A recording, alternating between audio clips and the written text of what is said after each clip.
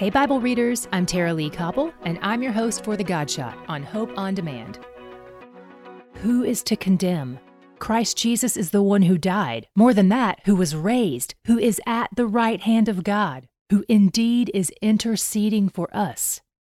Romans 8:34. This is incredible. This is part of what Paul wrote to the Christians in Rome who were experiencing persecution and death because they refused to worship the Roman emperor. In all their trials, Paul said God is working to bless them. As people who've been adopted into God's family, God has the final say about who we are. Even though we're sinners, He calls us saints. No one can condemn us because the God of the universe has already declared our future. That would have been so reassuring to the persecuted Christians in Rome, but it's also a comfort to us today. Christian, there is no condemnation for you. Jesus paid your sin debt in full. It is finished, and He's where the joy is. To hear more of The God Shot and other great podcasts, go to hopeondemand.com.